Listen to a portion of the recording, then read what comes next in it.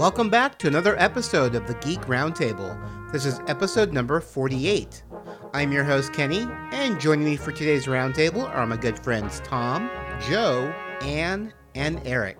Today's roundtable topic, Spider-Man movies. I'm not really going to talk much before this. It was an amazing conversation, so I just want to jump on in to the roundtable. But I do want to say that this was recorded before Spider-Man No Way Home came out, so no one had seen it then. Of course, we've all seen it since. And I plan to do another podcast with the same co-host to discuss that movie in the future. So stay on the lookout for that. But for now, let's go ahead and enjoy our roundtable discussion on the Spider-Man movies. Spider-Man does whatever a spider can. Spins a web any size, catches thieves just like flies. Look out, here comes the Spider-Man. All right, guys, it's time for another roundtable. Today I have my good friends Ann. Hi.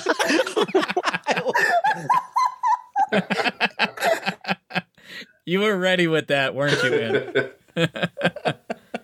Oh, Eric? Hi, did somebody order some friendly neighborhood quips?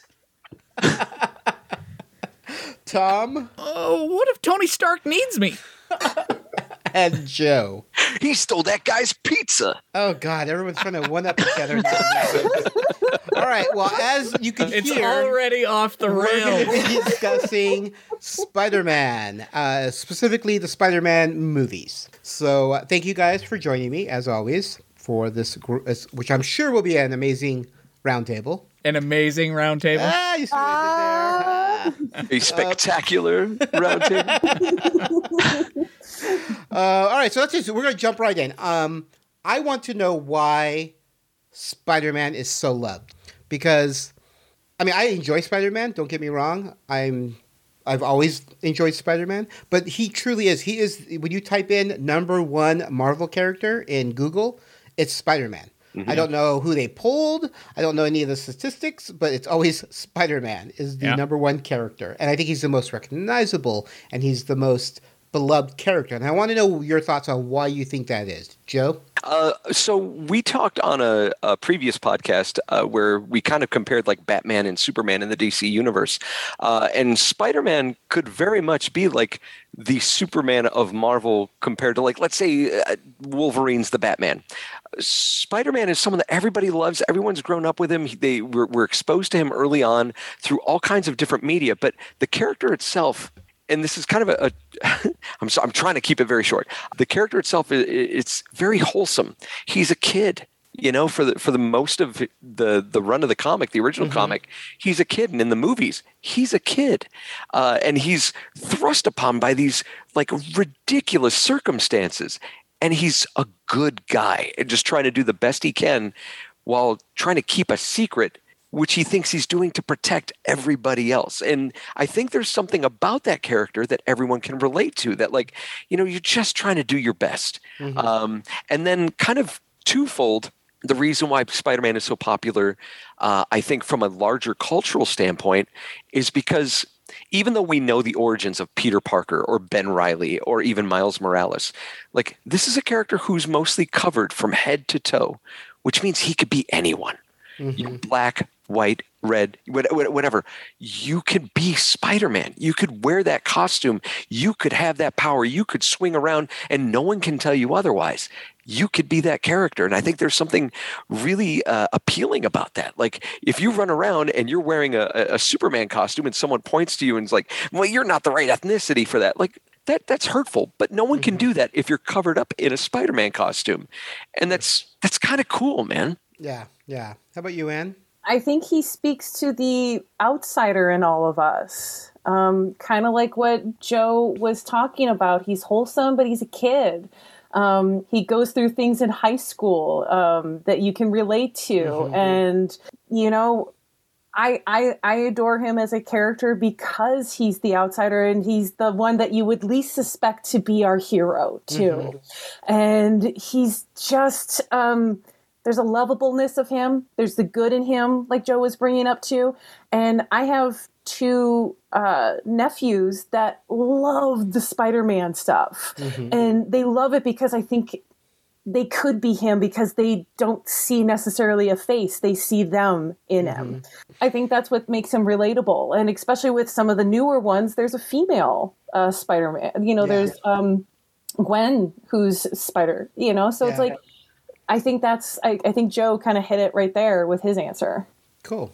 Eric, you have any thoughts? Yeah, it's kind of funny, Joe, that you brought up your points, because I'm a Bat fan myself, but my brother is his favorite superhero is Spider-Man, and I asked him once what he loves about the character so much, and he actually said that he thinks there are some parallels between Spider-Man and Batman in the sense that they're both leveraging mostly their ingenuity and their intelligence against their villains.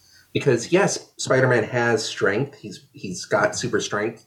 But like on the power levels of some of the other Marvel characters, he's not the strongest superhero out there, not by a long stretch. And it's really his resourcefulness that gets him out of a lot of these scrapes and lets him win the day.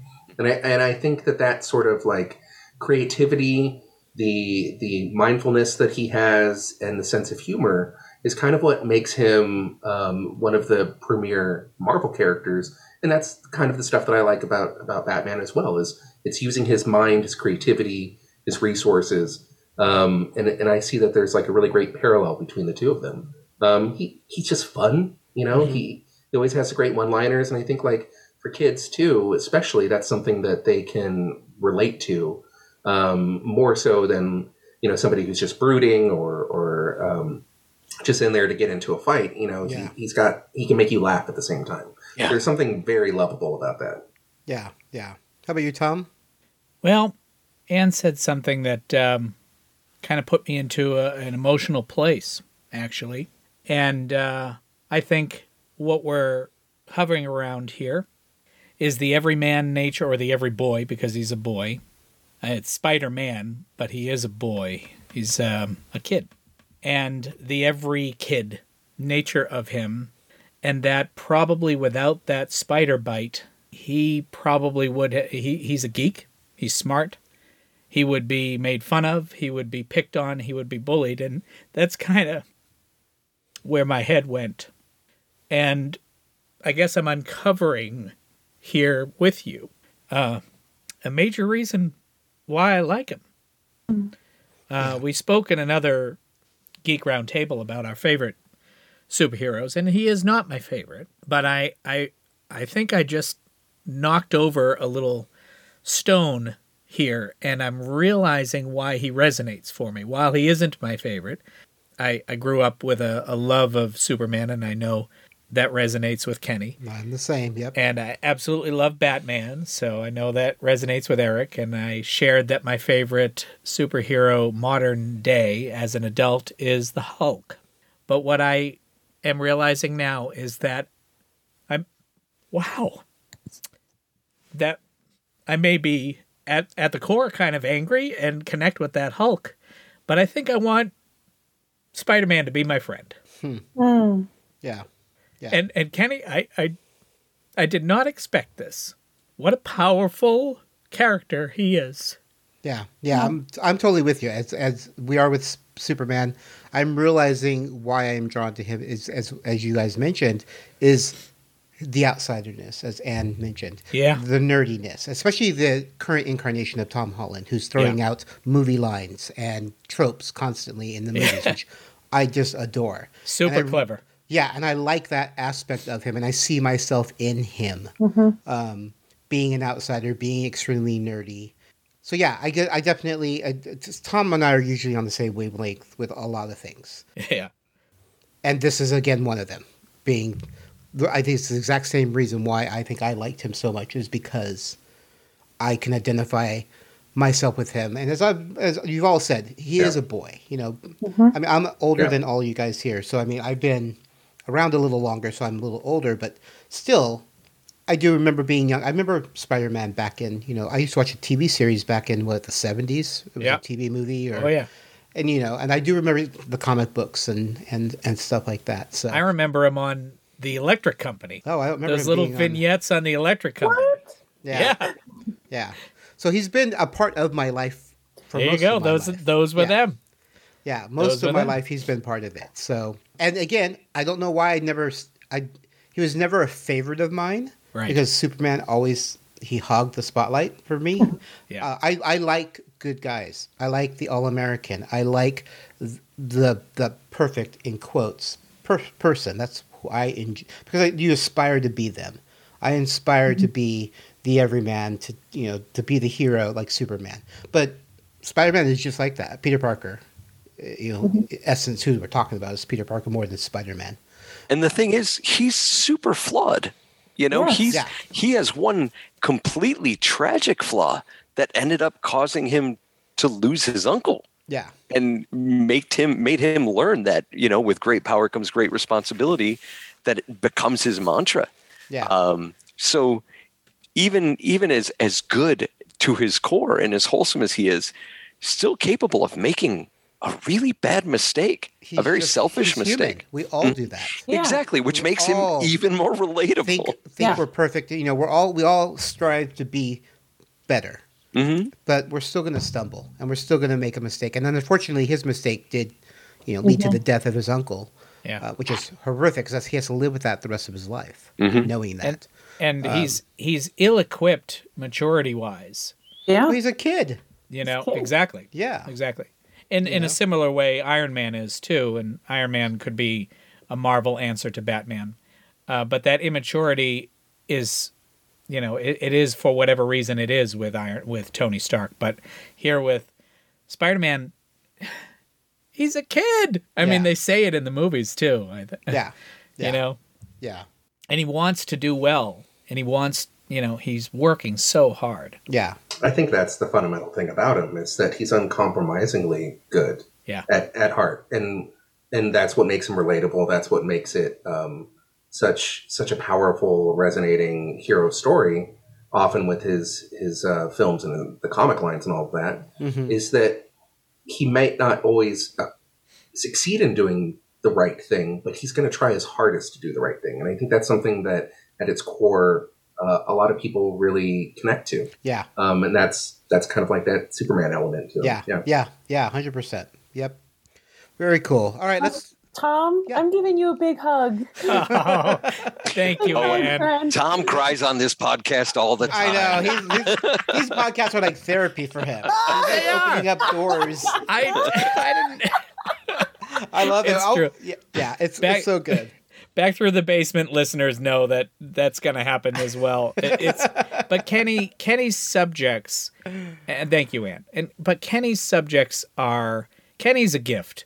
Kenny is a gift to geekdom, to fandom. What he does for the people who follow every podcast he does, and who he gathers. I have amazing friends. I mean, that's just like Spider-Man. The Geek Roundtable. Yeah. You're like a little hero, Kenny, because who you gather around you. You're kind of Nick Fury-esque in that you gather the best people around me. That's right. Geek Roundtable Avengers. And but when we gather for this, it's not just a discussion that your listeners are going to enjoy. It will be that. But it's also a gathering of the like-minded. And that's for me, that's what is emotional about the visits where I get this way. Yeah. And I think it's really just like, I'm with friends, I'm with like-minded people, they all get you. I'm safe. You're in a safe space. Particularly Very when we're much. talking about heroes. These stories have seen me through some of the darkest times. So where do we go when we're struggling? We go to a comic book, we go to a movie, we go to a beloved franchise, we go, Kenny, like to a toy, and I cannot separate my feelings of Spider-Man and the excellence of how he's been portrayed by all three of who we're going to discuss today. All three are very special. I can't separate that from running around the house being Spider-Man as a kid. I can't separate that from the toy Julie and I just found on Back Through the Basement, our first Spider-Man doll, Mego Spider-Man doll. He's nude right now. We haven't found his outfit yet. But this particular subject today, I think, is packing an emotional wallet because it goes to a childhood thing, and it goes to, I think our first experiences with superheroes are in childhood. We're turned on to it by whoever, whatever, why ever, and then it grows up alongside us. Yeah. Yeah. All right. Whew. All right. Let's. That's so funny. So, yes. Dr. Octopus. No, yeah, Doc Ock.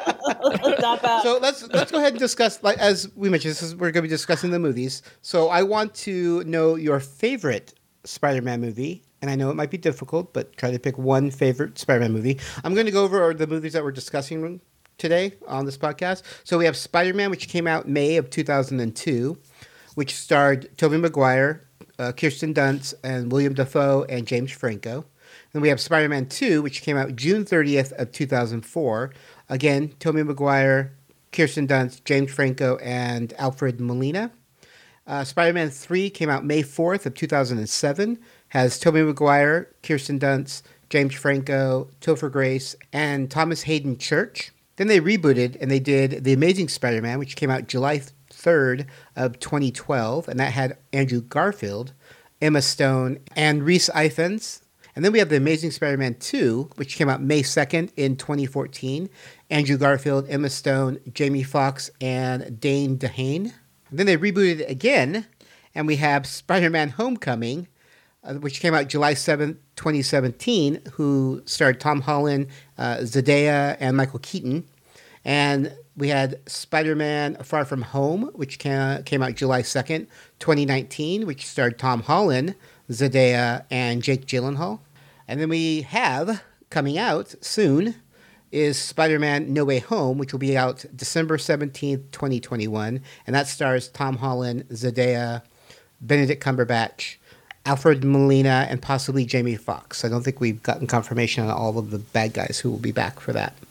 And then we have Spider-Man Into the Spider-Verse, which came out December 14th, 2018, which is an animated Morales character, a different Spider-Man. So those are the movies we're going to be discussing. Let's go with Anne. What's your favorite of those movies? Okay. Spider-Man 2, 2004, that one. That's my favorite. To me, it was the second one, obviously, because the first one always sets us up with the origin story and all that sort of stuff. But this second one really grew the story and grew him with the duality that he was going through. And I think it has a great villain in it, Doc Ock. He's fantastic, Alfred Molina. One of my two favorite scenes, the raindrops are falling on my head scene where he's doing his little walk-in moment. And then where he's seeing her show and all of these sort of things. And the ending when she comes to him in her wedding dress, that she chooses him, MJ at the end, and she says, "Go get him, Tiger." I get a little goosebumpy. I just get goosebumpy. And I just think it's a beautifully done movie in humanizing Spider-Man in a lot of ways. I think Raimi finds a balance between the silly and the serious with that one beautifully with that movie. And I think it became a great standard of a superhero movie in general for it. So I love the second one, Spider-Man 2, a lot of ways for those reasons. Cool. How about you, Tom?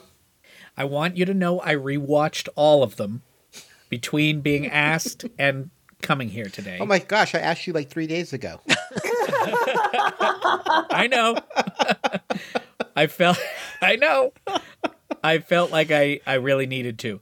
I own them all, love them all, and hadn't watched them. You just read out the dates. Hadn't watched them in quite some time. So I also have a great affinity for Spider-Man 2, and I certainly could say that was my favorite. My favorite handling of the first occurrence of a Spider-Man is in Captain America Civil War, because we didn't have to have the damn origin story again, because I don't want to hear the origin story again. So I was thinking hard on this question, and I can't believe I'm going to say that my favorite one is the origin story I didn't want and didn't need, and that's The Amazing Spider-Man, Andrew Garfield's first appearance. But I came super close to saying Spider-Man 2 for all of the excellence that Anne just broke down. Cool. And since you won't let me say Captain America Civil War, I am giving you Amazing Spider-Man, and the reason is, and I can just jump ahead to my favorite Spider-Man, is that the job Andrew Garfield does as an actor is unbelievable. It's unbelievable. And I love all three of them. I love Toby, I love Andrew, and I love Tom. Tom is super entertaining. He also has a masterful writing team behind him. But if we look at what Andrew did in that movie from an acting point of view, and that's how I'm choosing to give you my answer, that's my favorite film. Okay, cool. Eric? Spider-Man 2. It's the Empire Strikes Back of the original Spider-Man trilogy. I think it's the high point in that series. Oh yeah. I love it. I think Doc Ock is a just an absolutely wonderful villain, and I think he kind of best encapsulates that sort of comic book trope that we would love to see. You know, the villain that starts off as a mentor, as a friend, and then with the best of intentions gets turned. I think that he has a really just lovely story arc there. Yeah, and then returned. Yeah, exactly. The redemption, I think, is a big part of it too. It's and not a believable redemption at that. Yeah, it's not just the let's beat him up and let's fight him, but actually getting through to him and saving him in that sense, which I think is part of what makes that story work so well. Yeah. I will say too, to Anne's point, the ending of Spider-Man 2, I think it's beautiful, and I think there's a little bit of bittersweetness to it. Yeah. Because Mary Jane recognizes, maybe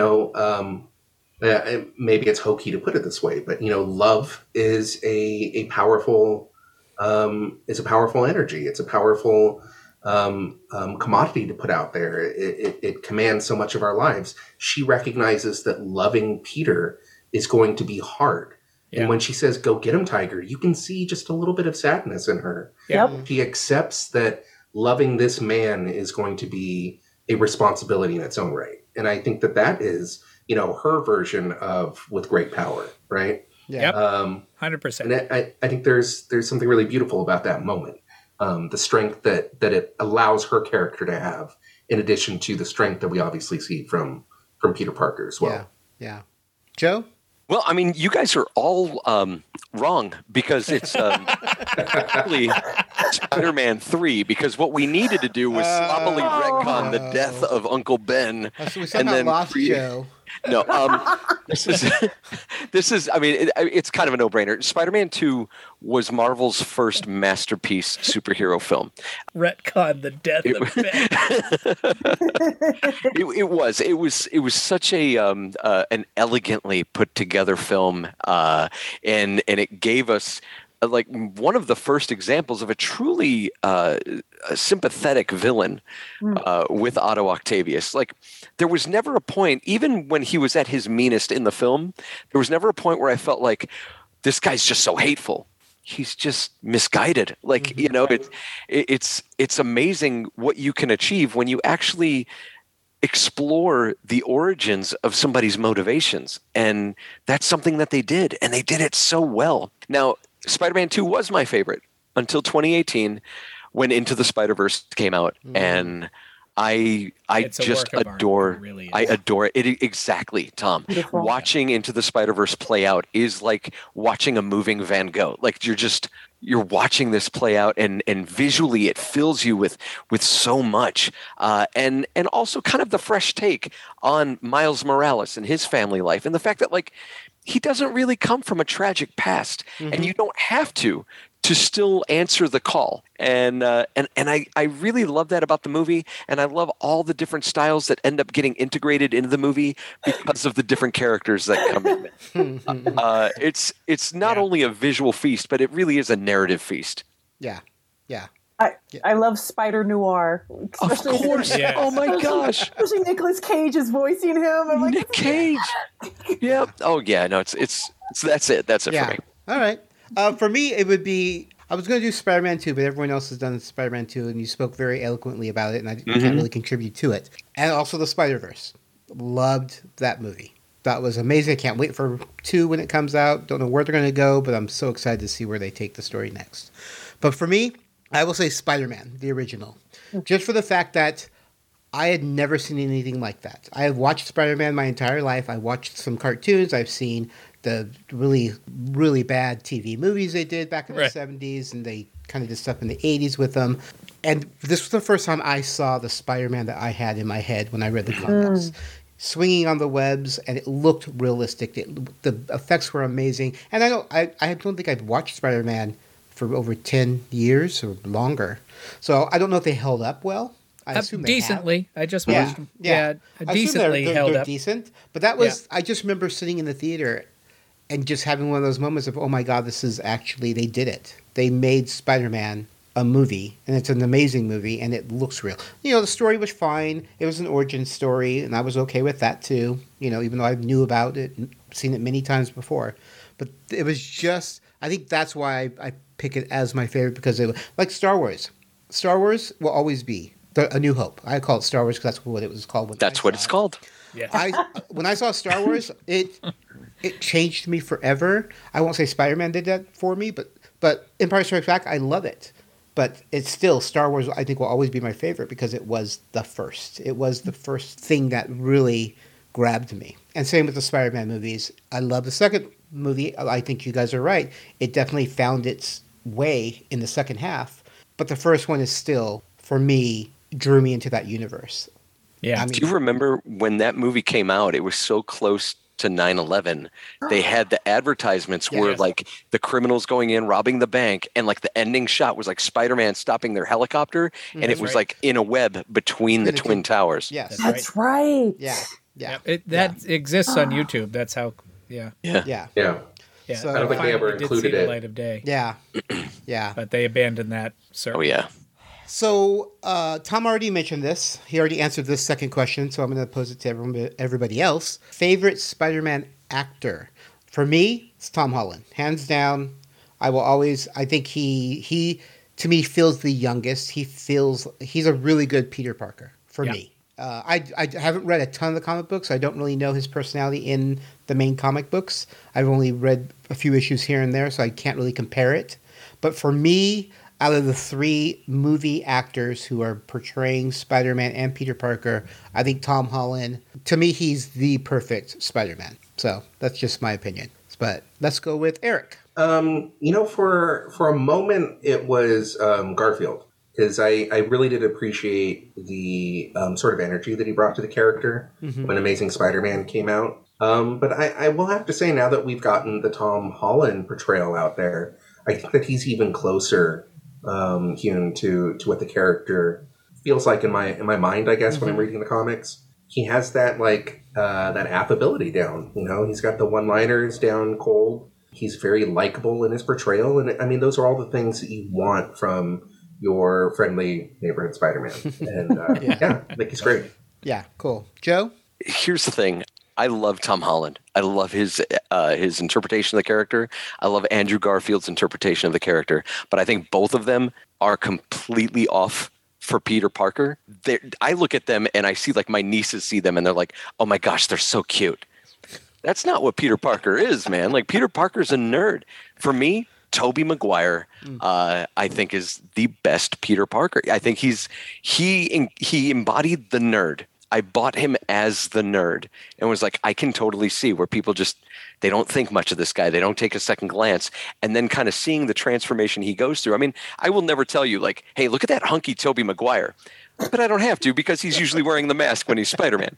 But for me, I again love Tom Holland. He is an ideal version of like Ultimate Spider-Man, where he's cool, he's got the one-liners, and he kind of he embodies some of that. But I think Tobey Maguire kind of balanced both of them so well, and in my opinion, to the best. Cool. Anne. I'm going to piggyback off Joe here because I guess I kind of look at it as like 007 in a sense of like Sean Connery. That's who I know as 007. That's who I think of as 007. Tobey Maguire, to me, like Joe mentioned, he was Peter Parker to me because he was a little awkward, nerdy.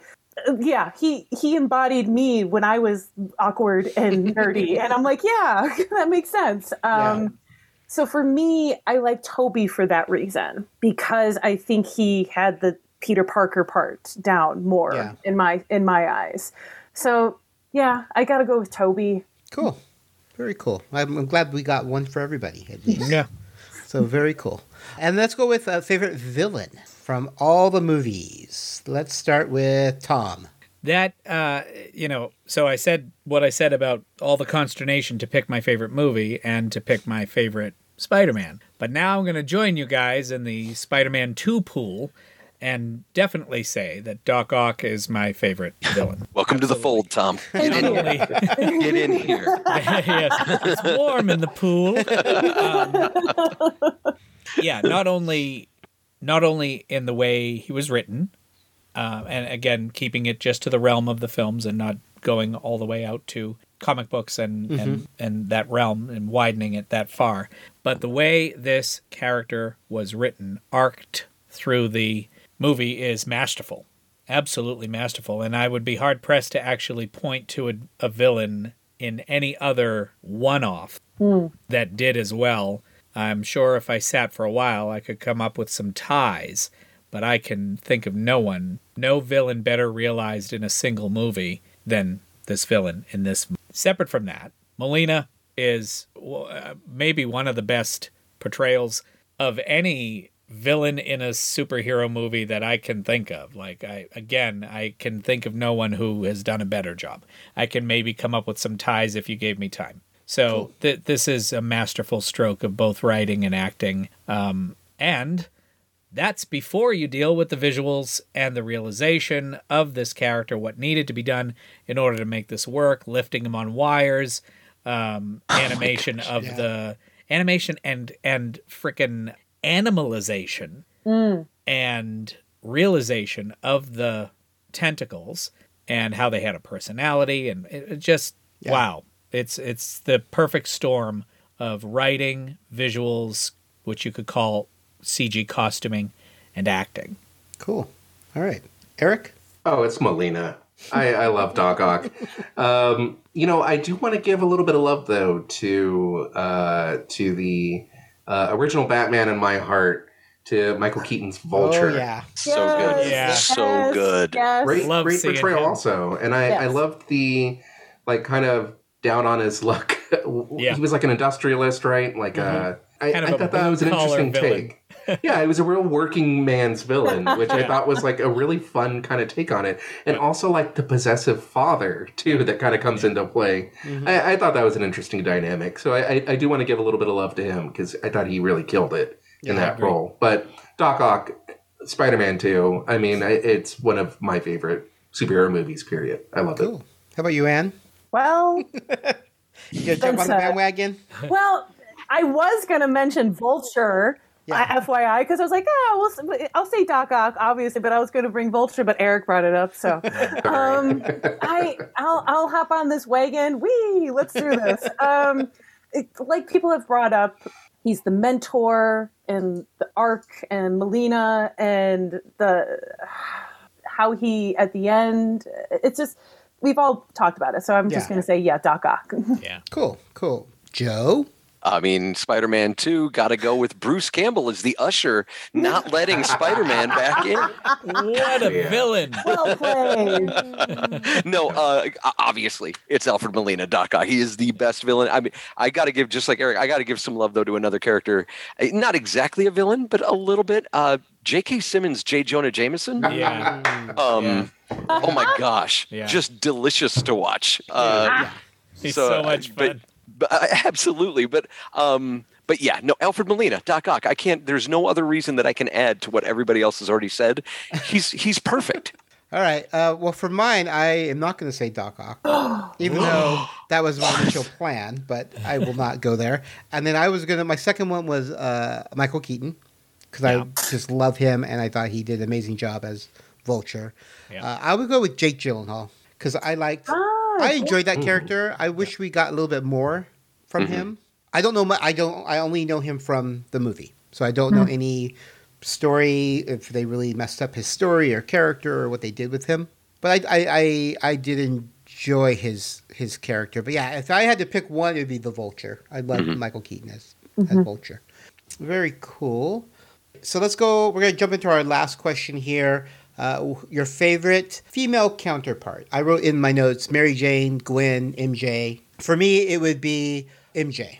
Because I love Zendaya, and obviously since I love Tom Holland's version, I like their chemistry and their interaction. So for me, I would definitely go with MJ as my favorite female counterpart to Peter Parker. How about Joe? Same. MJ, Zendaya's characterization is outstanding. And I think to speak to Tom's point earlier, she also benefits from having an amazing writing team on these films that have fleshed out a very convincing, very strong MJ. Mm-hmm. Yeah. Anne? MJ, definitely. Although I really appreciate Kirsten Dunst's performance with playing it. Zendaya is wonderful, too, with her characterizations of it. I got to give props to Emma Stone, too, for playing Gwen, and it's heartbreaking. It's the only time in the Garfield ones, that's when we know about Gwen Stacy a little bit more and her story and the tragedy of that story. But yeah, MJ, definitely. Cool. Tom? This was a toss-up for me between Zendaya and Emma Stone's Gwen Stacy. So I really went back and forth. I just feel, and again, writing excellence on both sides. When I saw Amazing Spider-Man 2, my heart broke. And I just was like, wow. That lonely shot of the web coming down. That reaching web, that web that wants to, the web that caught, it caught. It caught her. But the brutality of the fall just, Yeah. I don't know if I'm really answering your question, because really what I'm really saying is these are two fantastic packagings. So is it my favorite character, or is it my favorite service that character is paying to the Spider-Man we're watching? All three of them are different characters. Yeah. So it's not like it's Mary Jane being played three different, like three actresses. They're all different characters. Yeah. So it's tough. Yeah, I understand what you're saying. They all bring something each, but... Yeah. I think I come down with Gwen Stacy. Okay. Yeah. Cool. Eric? I got to go with Kirsten.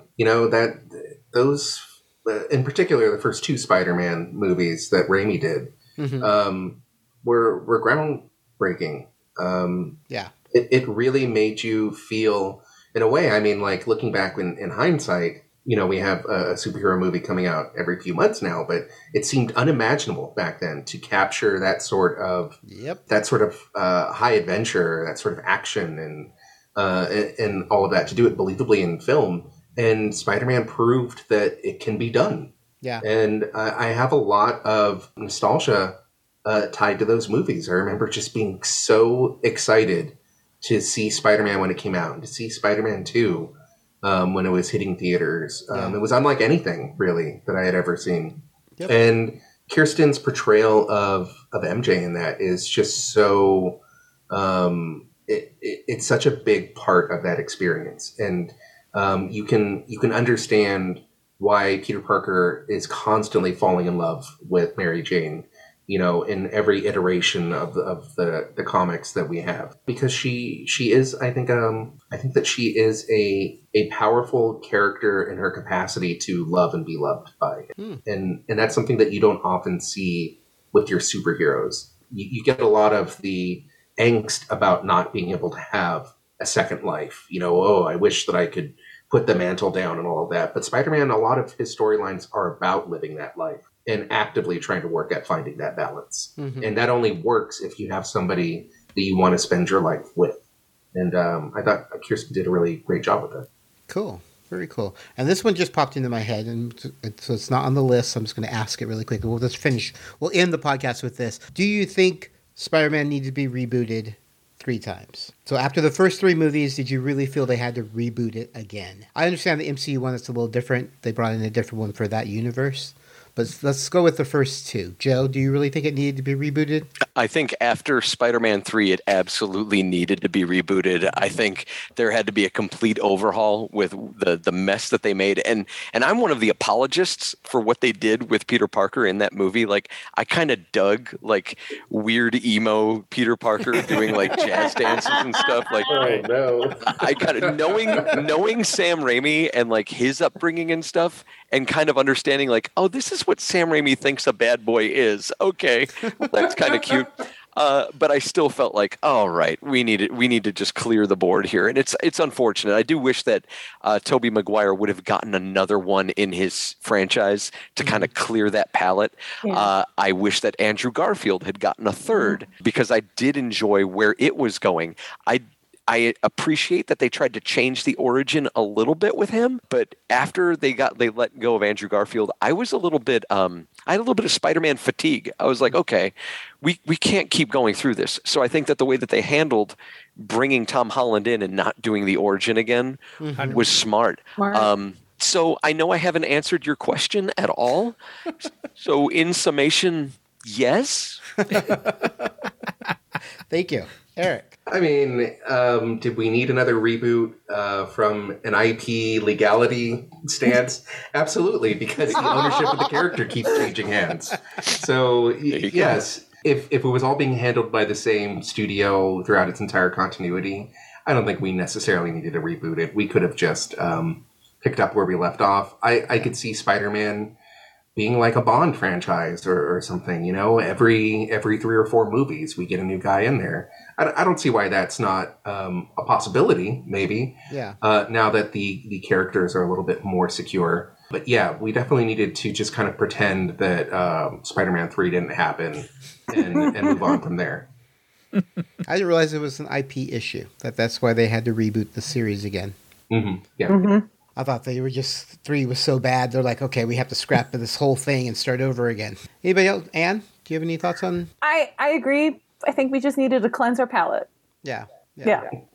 Tom, any last thoughts? I gave a big old eye roll when I learned they were going to do that. Really was not looking forward to and anticipating and got another origin story. I do feel that they could have rebooted without doing another origin story, so that might have been I'm sure that decision was discussed and rejected. But yeah, knowing that legally they needed one to retain ownership. Yeah. But if that franchise, that mid-franchise, the Garfield 2-parter, gets to have some kind of second life through the very elaborate and very cool plans they have for the next Holland movie, and the next Doctor Strange movie, for that matter, if we can resolve maybe some of these threads, what a service it will do. And if the beautiful animated film that Joe mentioned is the reason why we dipped our foot into the idea of a multiverse, here's an animated movie, what do you think of the idea? And then we get that live action multiverse. Well, now maybe we can just all kind of live in the same realm and all join together in our Spider-Man kumbaya, and it's kind of exciting. So cool. if that middle franchise just got us to Holland and got Sony and Marvel to talk, or whatever things happened that gave us Captain America Civil War and gave us this very special thing that has happened unmatched in movie franchise history. Not even the Abbott and Costello Meet the Monsters was as ambitious as what's being done and planned for this upcoming movie.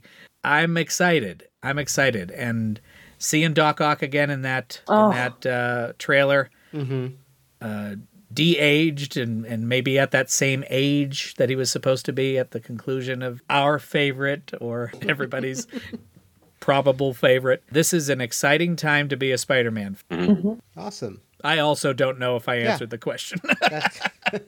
I want to hop in and say, like, regardless of whether or not, for instance, like Marvel reboots it again down the road or gets another actor in there, I don't need to see Uncle Ben getting killed every time we get a new face behind the mask. No, Just please. like I don't need to see the Waynes getting, gunned down in an alley every new Batman. I mean, we get it, and it's tragic, and that's one of the things that I really did appreciate with the new Marvel movies is that they treated the audience with enough respect to know that we know a little bit about his origins, and let's not eat up 30 minutes of runtime delving into something that we're all familiar with.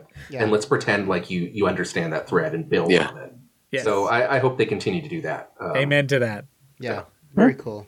All right, guys, we're at the end of the podcast. Thank you again for joining me. Really quick, before you go, I want to make sure I promote anything that you guys are doing, because I know you all have fingers in certain parts of the industry. So let's go ahead and start with Joe. You know what? I am going to just let my socials and your description on the website speak for it. You can follow me at NextWaveJoe, find out what voiceover stuff I'm doing or what ridiculous band promos I've written and directed and we're throwing up ahead of people's performances at like the House of Blues here locally. We've got a band called Phantomello that we did like an H&R Puffin Stuff kind of tribute where they're like having a battle of the bands against like an evil professor, and it kind of led to their appearance at the House of Blues.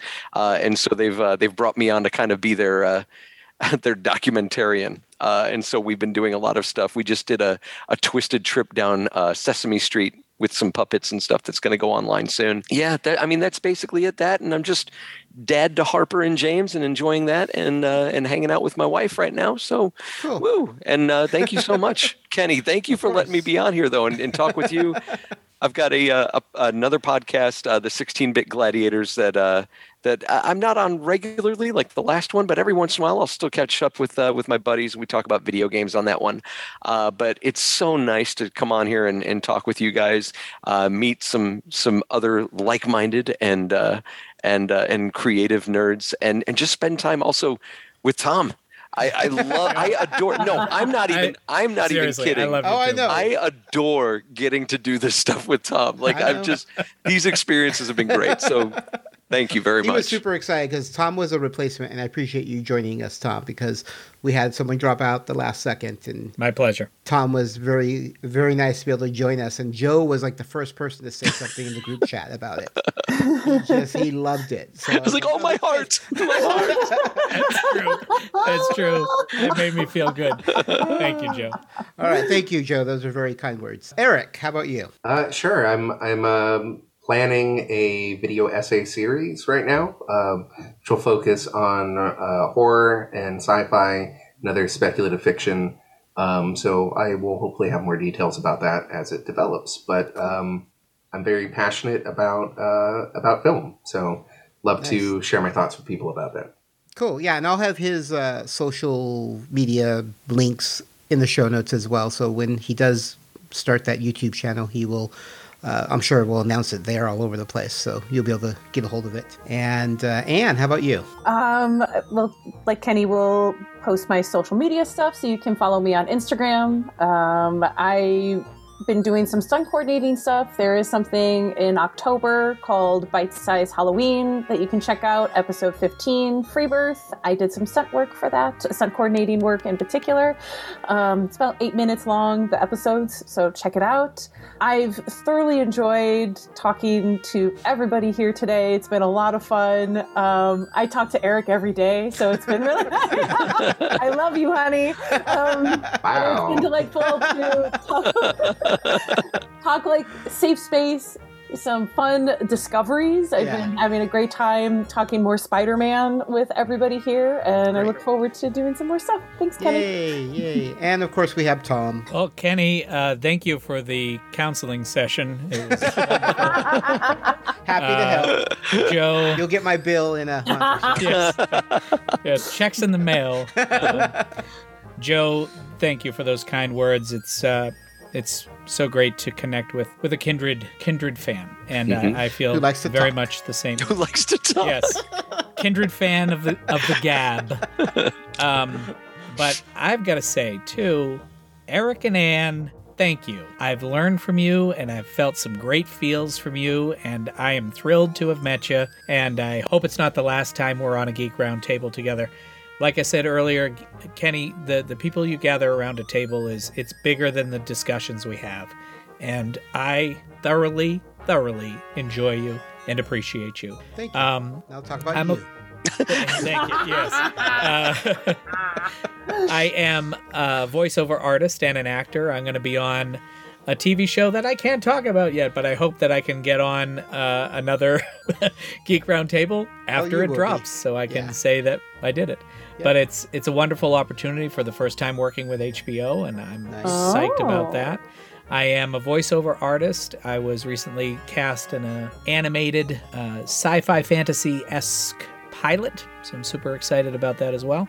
And I'm the co-host with my sister Julie Antonellis of Back Through the Basement, the podcast. And we definitely recently found our Spider-Man, so I might even put a little inset in my, the picture we take. I might throw my first Spider-Man toy up there with you. And the Spider-Man I've got right here, which is Andrew Garfield's nice little model here. Nice. And we go through our parents' basement, going through everything, all our toys and belongings, and re-experiencing them together, born out of the pandemic, born out of the fact that we are 3,000 miles apart, and during the pandemic, thrust back into the house. And Mom and Dad very callously took advantage of the pandemic and said, go through the basement, please. So that's what Back Through the Basement's all about. And there's certainly crossover between Geek Roundtable listeners and Back Through the Basement listeners. If you love one, you're going to love the other. And thank you, Kenny, so much. Great. Cool. And if you want to find anything for me, it's geekyfanboyproductions.com. I post a lot on Instagram. I have 5 other podcasts. You can get all those links at geekyfanboyproductions.com. And I'm also now posting on TikTok. I have a toy collection I've been collecting for 45 plus years. It's called Kenny's Collection. It's also on Instagram. I have a lot of fun posting there, and it's kind of popular. I didn't think people would want to see my toys, but they do. So Yep. I'll keep posting them. Back Through the Basement follows it. Yeah. All the information will be in the show notes. And once again, guys, thank you again for coming on and talking Spider-Man movies. Thank you. Thank you, Kenny. Thank you. I hope you guys enjoyed that discussion. As I said, we had an amazing time talking Spider-Man. It's so much fun when I get the right people for the right topic, and the conversation just flows. All these guys are amazing. They all contributed amazing information. I love listening to them and talking to them, and we just had so much fun discussing the Spider-Man movies, and hopefully you guys enjoyed it as well. So once again, I would like to thank my co-hosts, Tom, Joe, Ann, and Eric, and of course I want to thank my amazing listeners who come back each month and partake in our roundtable. So until next time, guys, take care. I want to take a moment and thank my supporters on Patreon. I really do appreciate your monthly donations. It helps counter some of the costs that come with producing podcasts each month. So I really do appreciate your support. I couldn't do this without your guys' continued support, and I really do appreciate the donations every month. It does really help with the costs of doing these podcasts every month, and so many of them. So I really do appreciate it. And if you guys want to help me out and be a monthly donator or just give contribution one time for 1 month, you can find me on Patreon. Just look up Geeky Fanboy Productions, and I would really appreciate it. Thanks again, guys. That was the scene in California's Mojave Desert 5 years ago. Our historic first view of the newcomer's ship. Theirs was a slave ship carrying 250,000 beings bred to adapt and labor in any environment. But they've washed ashore on Earth with no way to get back to where they came from. And in the last 5 years, the newcomers have become the latest addition to the population of Los Angeles. Alienation, the Newcomers Podcast, is a fan cast devoted to the groundbreaking but short-lived TV series Alien Nation.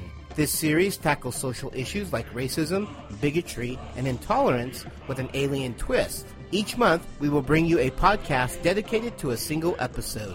The host will give you their thoughts on the episode, as well as some little-known behind-the-scenes information. So please subscribe to Alienation, the Newcomers Podcast on iTunes, or visit our website at alienationpodcast.com. I'm Tom, sheltering at home in L.A. I'm Julie, sheltering in the home we both grew up in Boston. And together, we're going back through the basement. Mom and Dad want us to go through all of our toys and belongings. I think Mom and Dad are taking advantage of the pandemic. What the f*** is that guy? It's called a wuzzle. Mommy, don't believe me! Brian! So laugh. That thing is so fucked up. Get emotional. I'm a fucking mess over here. And discover what we find and what we keep. Which will probably be everything, Jules. I know, right? Thank you to Kenny Mitleider and everyone around the Geek Roundtable. Thank you to all their listeners. From us in the basement, we want you to know you are all keeps. Definite keeps. Attention, attention! Are you a fan of MASH, one of the most groundbreaking television series in history? Then take a listen to the MASH 4077 podcast, where hosts discuss their thoughts episode by episode. They will also share with you some little-known behind-the-scenes information, trivia, and so much more. So come and find them on iTunes by searching MASH 4077 podcast or online at www.mash4077podcast.com. The Geek Roundtable podcast is a Geeky Fanboy production and has a Creative Commons Attribution, Non-Commercial, No Derivatives Works 3.0 United States license, all rights reserved.